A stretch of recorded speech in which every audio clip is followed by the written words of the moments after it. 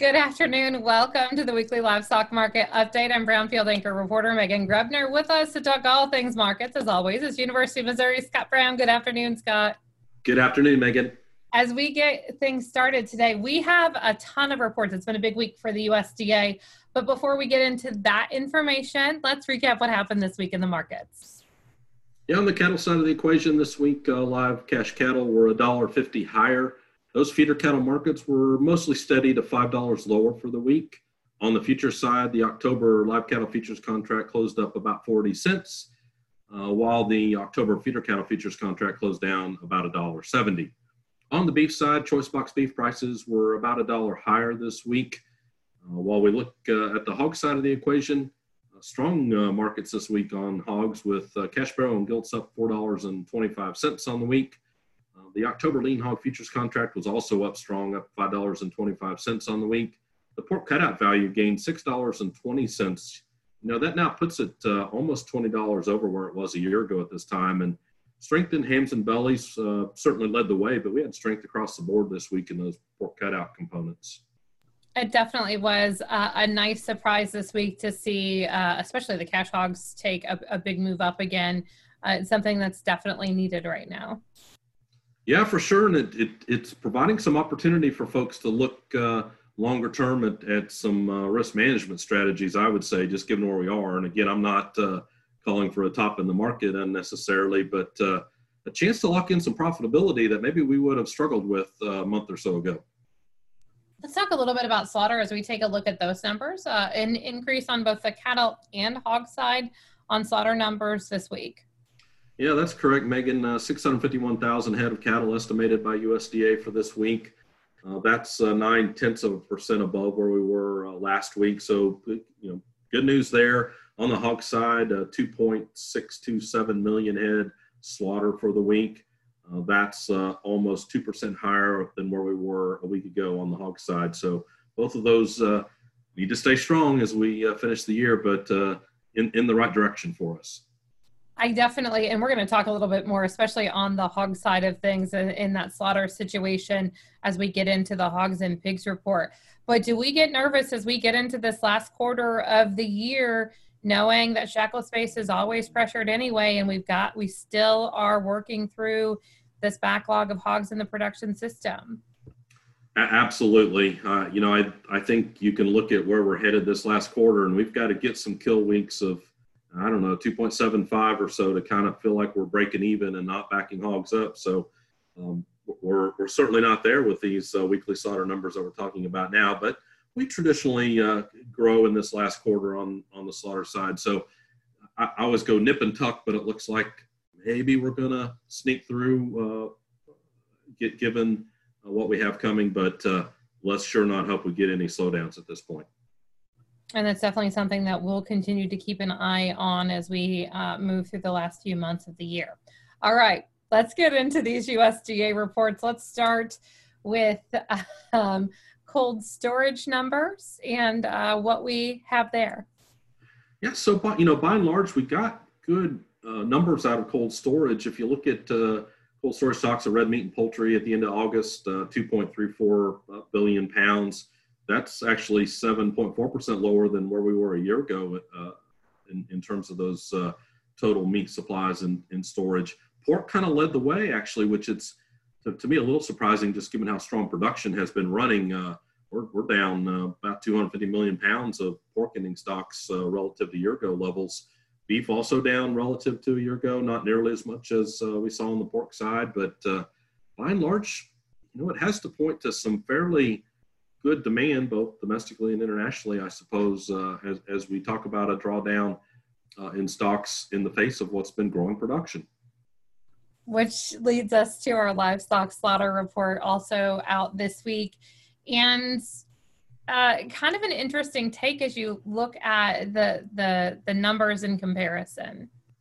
Yeah, that's right. We look at the beef side of the equation, and you look at total cattle slaughter. It's and this is year to date, so through August of this year, we're down 4.3% in terms of cattle slaughter year to date. Yet we talk about dressed weights up 23 pounds or up nearly 3%. So that leaves us a net situation where beef production year to date is only down 1.3, as those heavier weights certainly mute the effects of what's been lower cattle slaughter. On the hog side of the equation, hog slaughter is now 2% above year ago levels when you look through August of this year relative to a year ago. And on top of that, we also have higher hog weights, up only 2 pounds year to date, yet that's another 0.9%. You combine those together, pork production up 2.9% year to date here in the U.S. Knowing our production, at least on the pork side, it is not going to slow. It doesn't look like any time in the near future. Do we really take a close look on this shift in what the global pork supply and demand picture looks like, knowing what's been going on with Germany and Asian countries blocking imports because we don't know how long that's going to last for U.S. pork? Yeah, so I will keep saying domestic supplies do nothing but push down on the outlook for prices in my mind. And I don't mean to say that in too much of a negative context, but we're going to continue to see growing supplies. And if you didn't have stronger demand, I think that gives us lower prices. So there's downside risk, yet all of a sudden we have this demand expectation that we likely will get some export markets as Germany's shut out of some of those markets because of ASF issues there. We don't know how that plays out at the end of the day yet. The more it spreads in Germany, the more likely that's a long-term trade effect. If it blows over and they only end up with ASF and some wild boars and they somehow don't see that spread into the domestic industry, then maybe some of the price strength we've been seeing won't materialize as we get closer to some of those months. All right, let's talk hogs and pigs as we take a look at the report that came out yesterday. Before we get into the surprises and the nuggets that we need to pull out of there, let's recap overall what we saw in the USDA's quarterly hogs and pigs report. Yeah, if you start at the breeding side, so came in at 98.5% on breeding inventory. That was slightly at the high end of the estimate. Pig crop June through August at 96.6, also a little high.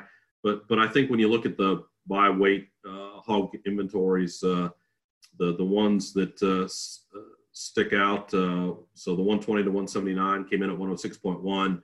Greater than 180 came in at 109.8. Tells us we've got a lot of hogs that we're still dealing with if you buy those numbers from USDA. I think if you buy those numbers is kind of the takeaway from a lot of folks as they take a look at this report.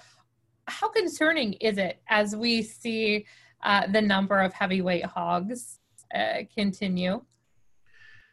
Yeah, so if you buy those numbers, it tells me we still have a lot of market-ready hogs in some places in the U.S. Ready to go to market, and we're only slowly working through some of the backlog. And in fact, it tells me that USDA is telling us that many of us on the export front would be underestimating what that backlog still looks like. Our ability to stop or slow hog growth, I think under the scenario that you see with these kind of numbers, you'd have to have stopped the growth. It tells me we've got a lot of finishing facilities that are pretty full at this point. Again, if you believe the numbers that we have out of USDA. And when you realize the average pre-report estimate, we'll take the greater than 180, was a 102.6, and we came in at 109.8. Tells you a long ways away from the average guess pre-report. So my other question is, does it put question into the amount of hogs in that possibly were euthanized as well? Because we don't have a grasp of that number really in a big picture? So potentially, I think you're right, Megan, and it's always been the big question, right? So how many hogs do we really euthanize at the end of the day? And we know we euthanized hogs, no question about it. Again, maybe we didn't do as many as we would have thought. And But when you look, we only anecdotally know the data that's available. It's hard to get a good estimate. I always remind us all the time that euthanizing hogs comes at a cost. There's a physical cost of getting rid of hogs, let alone the mental cost of doing that as well. And I think both those things make it extremely difficult for producers to pull the trigger to euthanize hogs. And they don't do it until there's absolutely no alternative for them. One last question as it relates to hogs and pigs. No revisions from USDA in this report. Surprised to see that statement, or does it just leave it open that revisions could come down the line?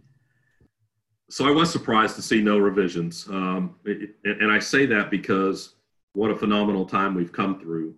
And for USDA to say, hey, we've gotten all the reports correct up until that. And then again, I don't want to speak poorly of USDA when I say that, but I wouldn't have wanted to be in their shoes trying to put together a hogs and pigs report in the middle of COVID-19, in the middle of what was hogs backed up, et cetera. That's a difficult job.